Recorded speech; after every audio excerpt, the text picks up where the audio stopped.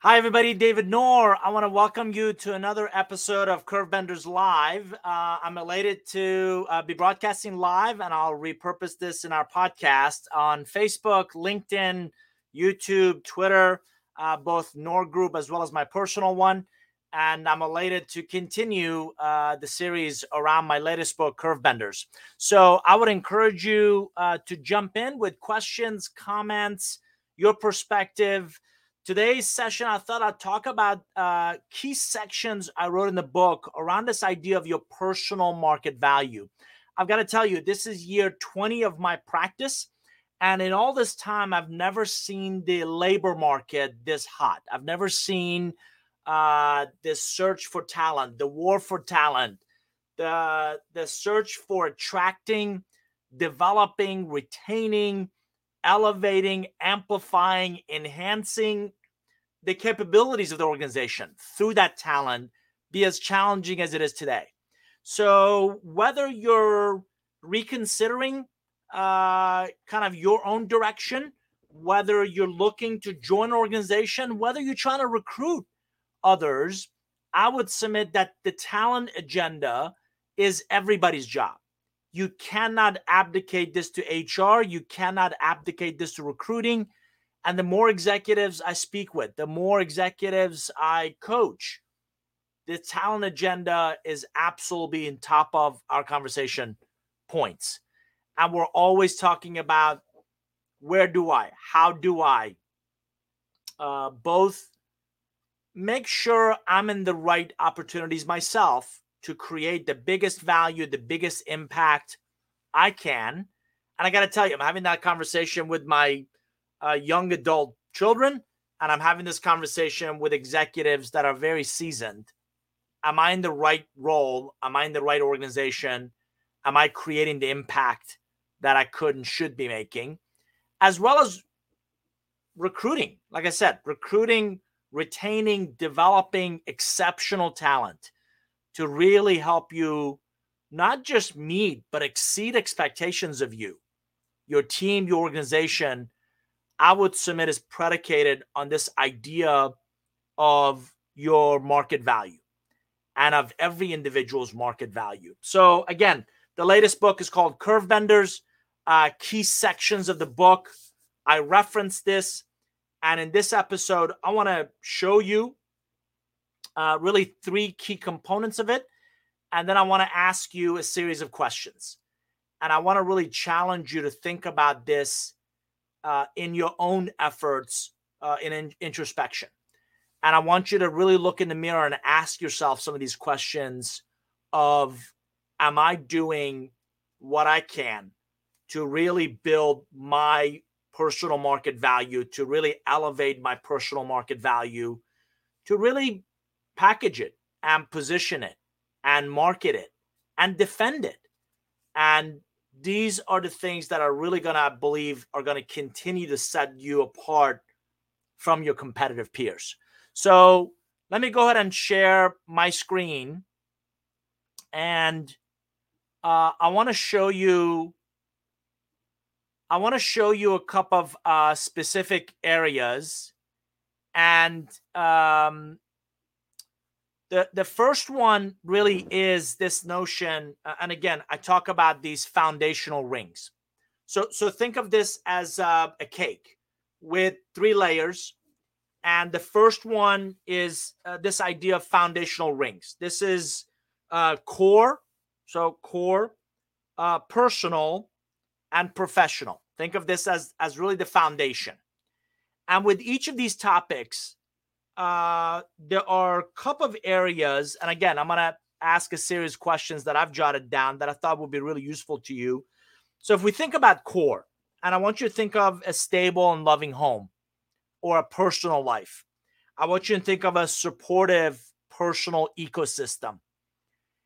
If those aren't in place, you're going to really struggle to professionally show up at your best. So I'm a realist. I know life throws curveballs at all of us. I know at various stages we go through ups and downs. And my strongest counsel to you is working on stabilizing. Work on really solidifying those core components before you embark on a new initiative, a new idea, a new job. So again, look in the mirror. There's a reason the airline safety videos tell us to put the mask on ourselves first before you help someone else.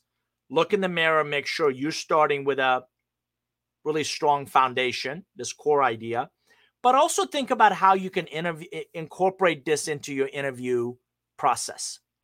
Think of competing individuals for those critical roles. The question I captured here is, how would you describe your current ecosystem of family and personal friends?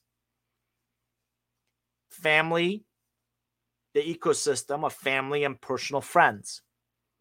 I'm trying to tell you, if that part of your world is distracting, if that part of the world takes a whole lot of energy, if that part of the world takes a whole lot of attention, you're just going to really struggle to both be at your best, but also have that individual be at their best. So really important to get a handle on kind of what's happening in that personal, in that family ecosystem. Number two, what one thing can you do to improve, stabilize, or otherwise elevate your relationships with your significant other, children, siblings? I learned this from one of my coaches, Marshall Goldsmith. And he had us together. I remember like it was yesterday. I think it was 2017. We were in New York City at the American Management Association for a MG 100 gathering. And he did this. He took the whole room. And this is a room of incredible group of individuals, talent, and just thinkers and coaches and executives. And he asked each of us to ask our spouses, ask our significant others, ask our kids, ask our partners, what's the one thing I could do to be a better partner? What's the one thing that I could do to be a better husband, better father, better brother, better sister, whatever the case may be, and not a list of 75 items that you hash up from the last decade, but one thing. And if you focus on that one thing and do that one thing better, you'd be amazed of the data that you get and the things that you can work on. So again, what one thing can you do to improve, stabilize, or otherwise elevate your relationship with your significant others, children, sibling? Also a great interview question. Think about it a second. Number three, how about your few authentic friendships? I recently read a statement that psychologists believe if you stay friends with someone for, I think, at least 7 years, good chance you'll stay friends for a lifetime.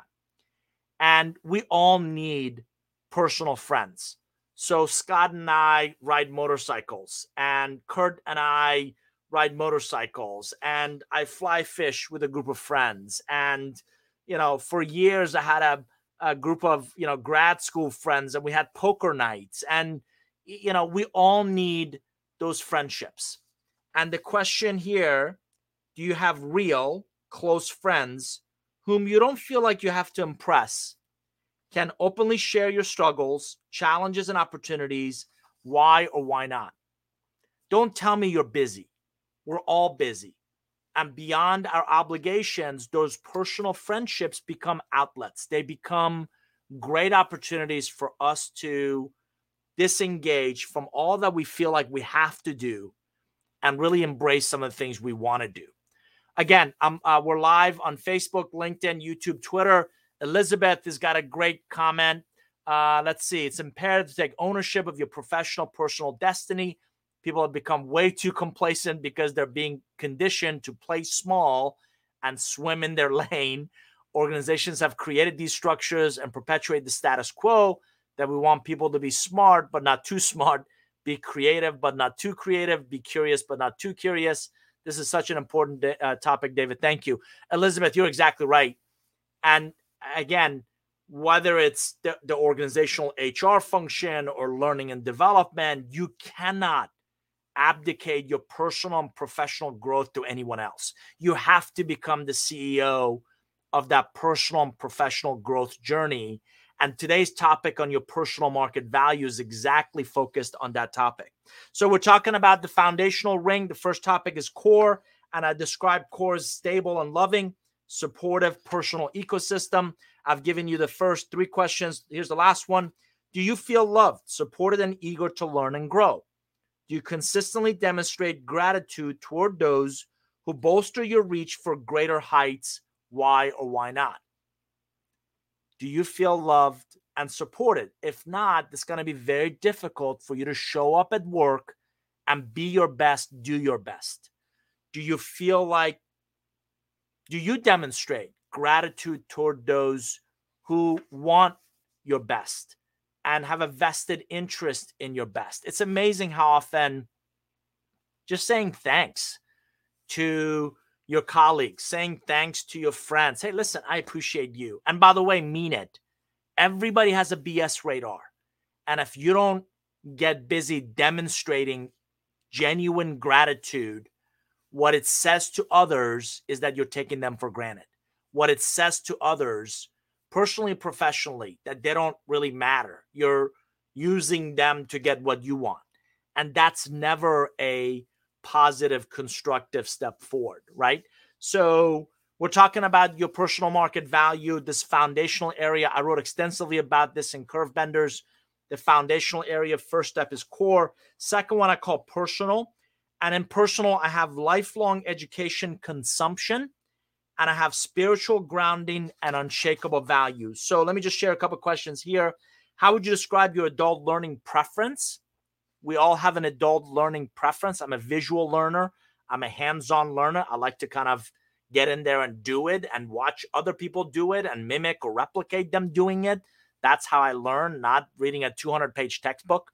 So if you don't know your preference, you haven't optimized the way you learn and grow. So that's a really important point. How would you describe your faith, and what does spiritual grounding mean to you? Beyond any particular religion, how important was faith in you growing up? Again, really important to think about some of these things. A good friend, Tasha Eurek, talks about, I think like estimated 90% of leaders believe they're self-aware, when in reality less than 10% are. And I love her joke. Does that mean like 80% are always lying to themselves? Right? So if you don't know where those values come from, if you don't have that grounding, you're not going to be able to show up and be at your best. What are some of your unshakable values? Integrity, I would say, is a pretty big one to me. Lie to me once, yeah, shame on you. Lie to me twice, shame on me, right? And I personally don't do well with that. Respect is another one. I'm getting better at this. I'm working on this to make sure every single person I interact with, I demonstrate that respect and appreciation for, regardless of their stature or position or whatever. Grace, patience, all of those things are really important to me. So what are those non-negotiable principles by which you live your life? The reason I'm bringing all this up is this is who you are. This is your wiring. This is your foundation. This is that rock that you want to build your personal market value on, right? So the third point in this foundational ring is professional. I talk about acumen and presence. I talk about emotional courage. So a couple of questions here that I captured. How would you describe your professional acumen? Blending of knowledge and skills guided by experience. Again, really good question for you to think about. Certainly a great question to ask in an interview process.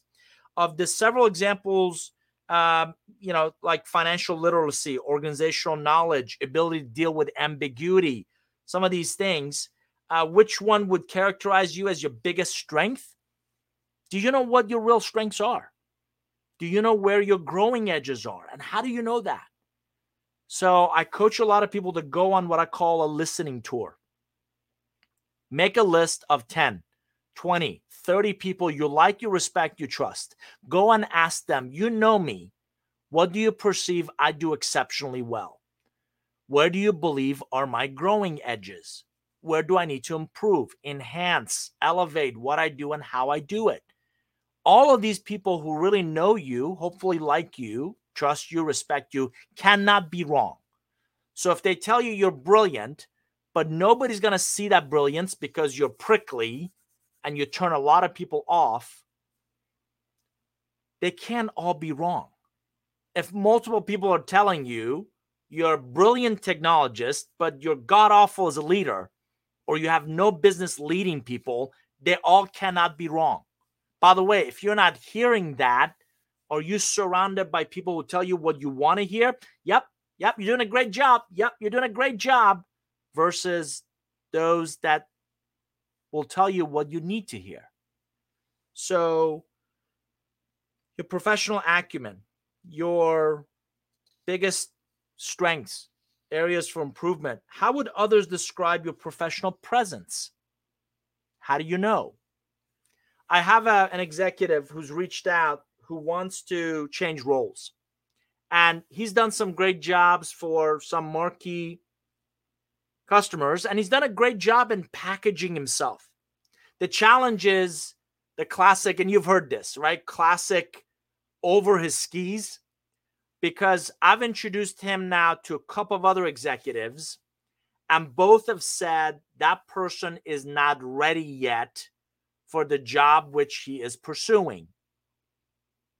If he doesn't hear that from others, if he doesn't hear that from those that demonstrate a vested interest in his success, he's going to keep going after these jobs and be really baffled as to why he keeps getting rejected, or he's not latching on to the right opportunities. Sharp guy, really sharp individual, right?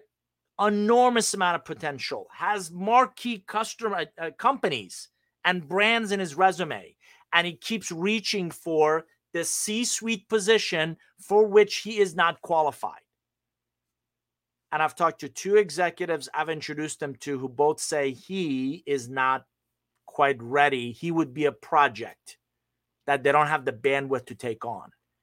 If you're not hearing that kind of insight about you from people who have a vested interest in your success, maybe it's time to start looking for other real relationships. So we're talking about your personal market value. I've written extensively about this in the Curve Benders book. First section, think of this as a cake, 3-layered cake. First set of rings, I call them foundational rings. Core, personal, professional are the components there. The second one, I call value accelerants. Value accelerants likewise have 3 areas: financial, relational, and brand. Financial, relational, and brand. By the way, I'll post these in our private online community called the NOR Forum. If you haven't joined us yet, norgroup.com/forum. I would encourage you to come check it out. Come join us. 2,500 or so folks already, like-minded professionals. And that's where I post some of my best content. So come join us in the NOR Forum, and you'll see images and a PDF document you can download with this session. So financial, that includes quantifiable metrics, P&L performances, compensation, capital raises, exits, IPOs, those kinds of things. What would you describe? Good question here for you to think about. What would you describe as the financial highlight of your career thus far? Financial highlight of your career thus far. If you're not leading a P&L, this would be a really good time for you to learn what it's going to take for you to get there. If you're leading a P&L, what has to happen for you to lead a larger one? It's not about the P&L. It's about the authority, the accountability, the responsibility to both be in charge of the levers of the top line growth, the revenue, but also the cost structure. And it's really the first opportunity for you to see the entire field, and in American football vernacular, become the offensive coordinator, not just the quarterback. Because the offensive coordinator may sit right top of the stadium, sees the entire field, sees all that's going on. Quarterback just sees and is responsible for a part of it. So you're the financial highlight of your career. You're going to want a couple of really successful one under your belt, and what you contributed to that success, not just your output, but the outcomes also go a long way. What have been your compensation lows and highs in your professional roles? Compensation is a direct, I would submit to you, correlation with perceived value. What perceived value do you bring? Your experience, your knowledge, your relationships, your ability to hit the ground running. and alignment of that talent to value creation with what we're willing to compensate, right? So what have been your compensation lows and highs? Have you ever been responsible for a P&L? If so, what were the highlights? If not, what has to happen for you to reach that level of authority and accountability? Again, think about your career journey. Think about where you've been and what you've done. Financial is a metric. It's a right, the measuring stick. Your ability to lead. I lead a sales organization of 10 million or 100 million or a billion. You can see that's a very different level of conversation. The second area within the value accelerants is relational. So past and present relationships, access to open doors. How would you describe, a couple questions here. How would you describe the breadth, depth, and relevancy of your professional relationships today? Let me ask that question again. How would you describe the breadth, depth, and relevancy of your professional relationships today? If you're not thinking about these things, you're missing out on that opportunity of elevating your personal market value. Because I've been an advocate of this for almost 2 decades, over 2 decades. Beyond your educational foundation, beyond your professional pedigree, your portfolio of relationships become your biggest asset. So the breadth, the depth, and relevancy of your professional relationships will absolutely set you apart. Not if you don't talk about it, not if you don't measure it, not if you don't nurture it, not if you don't tap into it on a regular basis, not if you don't sustain them over some period of time. Another question. We have a relationship economics quiz on our website. If you've taken it, what was your score? What was your profile? It's a really good way to think about the breadth and depth of your relationships, your business relationships. And the score gives you a set of recommendations to kind of think about. Do you have a written, captured, well-defined list of your top 10, 20, 30 business relationships you can reach out to and ask questions or an idea by for their suggestions, or talk you off of a proverbial career cliff? If you don't have a list of 10, 20, 30 go-to business relationships, why not? What has to happen for you to develop that? More importantly, and equally valuable, whose list are you on? Are people calling you for your advice, your counsel, your suggestions, your ideas, your perspectives? Hey, here's what I'm thinking. What do you think? If you're not getting those calls, why not? Are you making those calls of others, asks of others?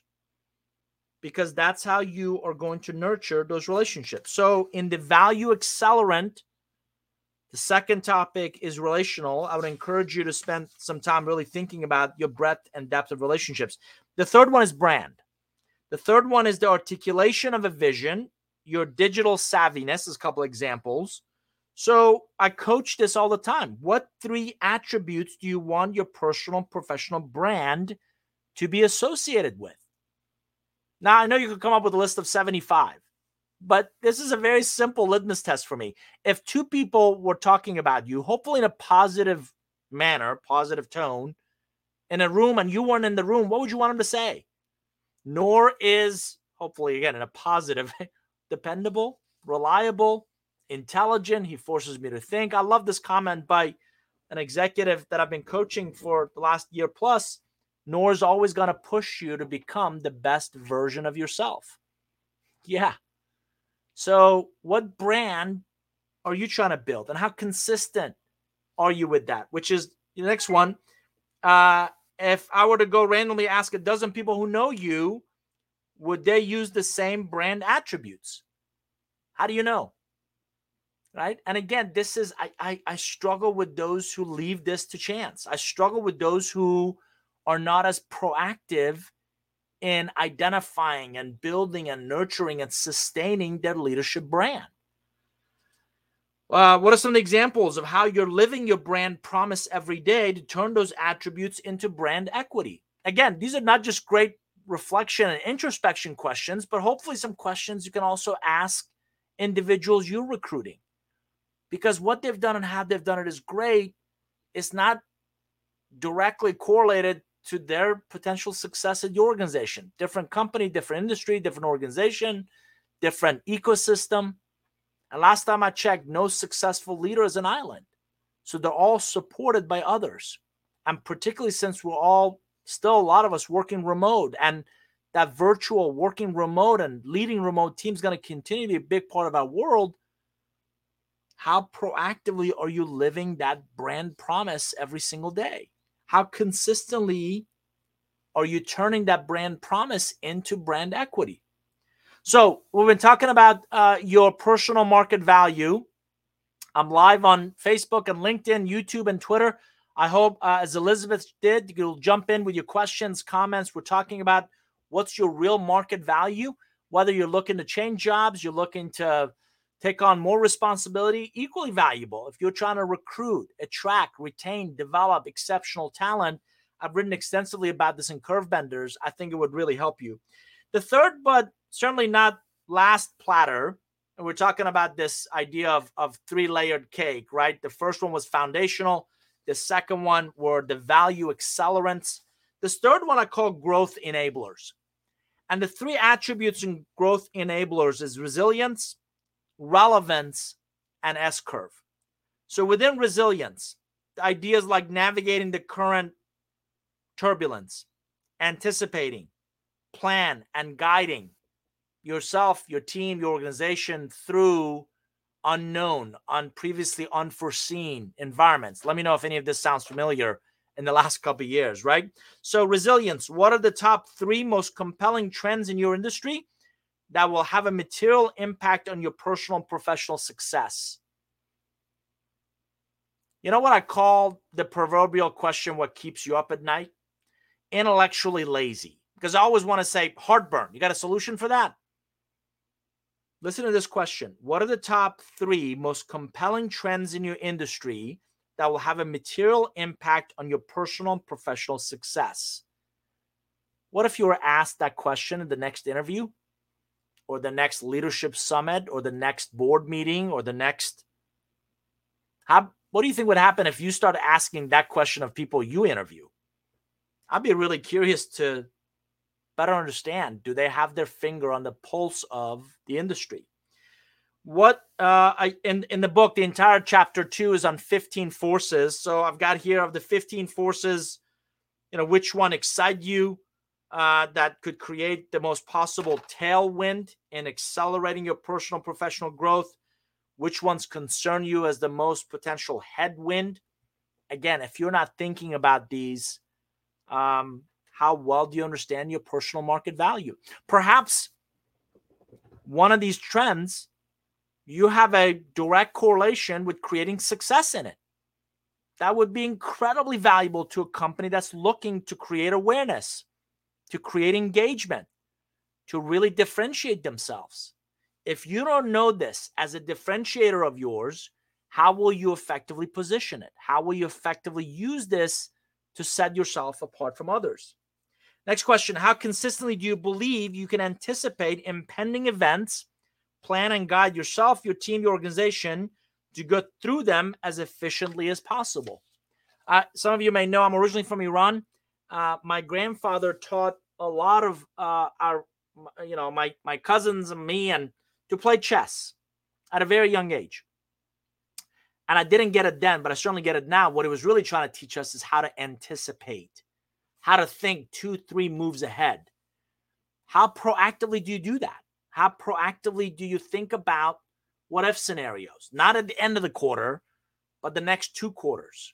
Not at the end of the project, but at the onset of the project. I've often coached people that it's very easy for all of us to do Monday morning quarterbacking, right? Could have, should have, would have. And a lot of people are very good at the postmortem. Here's all the ways that we could have done this project or initiative or whatever differently. Get in the business of premortems. Get in the business of early on anticipating. Here's all the possible ways this project, this initiative, this campaign could fail. Get the relevant people. You don't need 75. Get the relevant few people around the table. Shoot all the holes out of you can. In essence, de-risk it early on so you can go into that campaign, initiative, effort with your eyes wide open. Your ability to anticipate will absolutely set you apart. The next one is relevance. What do you believe is most helpful in your ability to remain relevant in how you collaborate with others, create outcomes in your function, and deliver quantifiable value to your organization? Think about it a second. How are you relevant? How are you most relevant? I was asked by a private equity firm recently to just have a conversation with two equally competent, equally capable executives. And this PE firm has used me several times, and they wanted my input on their breadth and depth of relationships. So I asked both, by the way, fantastic educations, both really strong pedigree. I asked one around his portfolio of relationships. I asked hers about her breadth and depth of relationships. And you could tell unequivocally she had done a better job in remaining relevant. Not just staying in touch, but updating their information, contributing to those relationships, adding value to them, asking for their help. And my comment to the PE firm was, either one will do a great job for you. But if you're looking for my recommendation, she is a better candidate because I believe she has deeper, wider, more value-based, and highly relevant portfolio of relationships. Think about it a second. If you've ever been the number 2 candidate for a job, you know that's not a fun place to be in. There's no close doesn't count. You want that job, you want that role, particularly if it's visible and highly impactful and kind of the next stage in your professional journey. And they ended up going with her. And the comment to him was, you're a great number 2 candidate. She's just a better fit. That better fit was the breadth and depth of her relationships and the fact that she was relevant. What have you found to be particularly useful in your efforts to create time, space, and actionable insights from reflection? Relevance in many ways is about you making time for reflection. What am I doing? What am I reading? What events am I attending? Can I have a relevant conversation about world events? Can I talk about key trends I anticipate happening, whether they're inflationary pressures or talent, right? Those all make you relevant. How has the definition of success evolved in your professional journey? Life outside of work. All work and no play makes you a pretty dull person. Do you also invest in your personal professional growth outside of that purely work environment? Because you don't have to be a scratch golfer, but if you know how to play golf or tennis, or you know anything about sailing, if you've traveled, right, you're just that much more relevant in the conversations. So I'm always fascinated by how people can use examples of adaptive or accelerated learning to remain relevant. Last but not least, on this personal market value, on this professional market value that, again, I've written extensively about in Curve Benders, this idea of S-curve. I initially heard it about it from a Marshall Goldsmith MG100 colleague, Whitney Johnson. She's written extensively about it. And I started to really sketch out, as I was writing the book, I hold on to some of these things as nostalgic, but I start to sketch out these different stages, if you will, of an S-curve. And it's a lot about your personal and professional growth.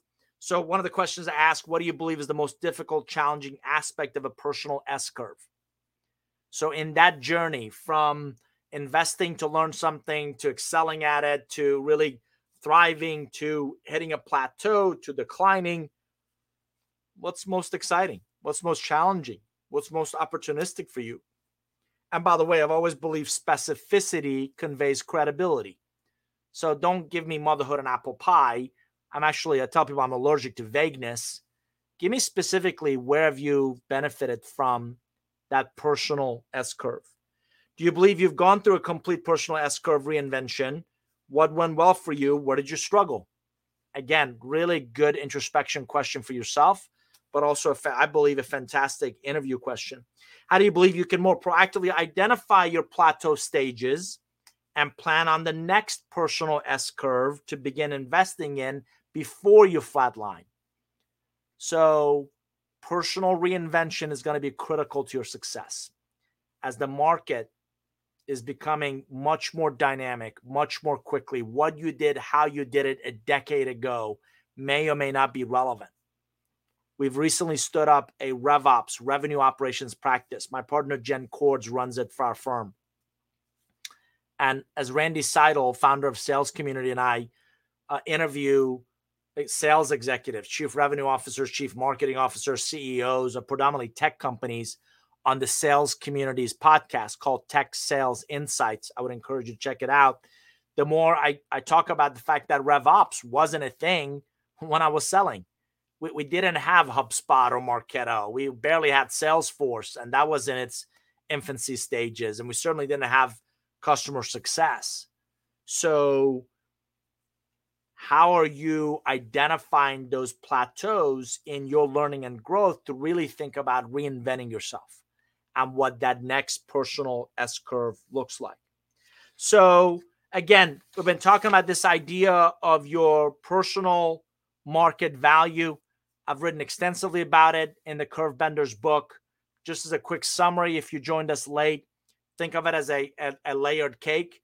So the foundational rings are core, personal, and professional. The next level I call your value accelerants. That is financial, relational, and brand. The very top of it are your growth enablers, and those are resilience, relevance, and the S-curve. We're actually working on a tool to help you go in, answer some questions, and it gives you not just a descriptive, but a prescriptive effort on how to elevate your personal market value.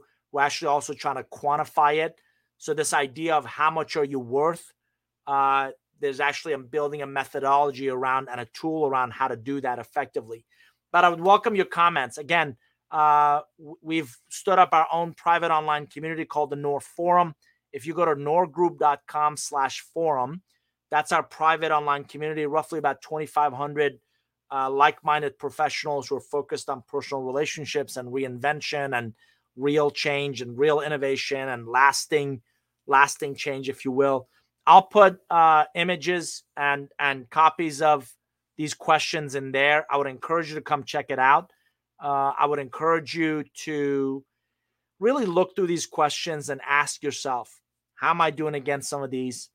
What are the areas for me to really build on certain strengths? What are the areas that I need to personally and professionally double down, invest in? And by the way, don't do this in an island. Go, as I mentioned earlier, on a listening tour. Make a list of 10, 20, 30 relationships who know you and like you and trust you and respect you and vice versa.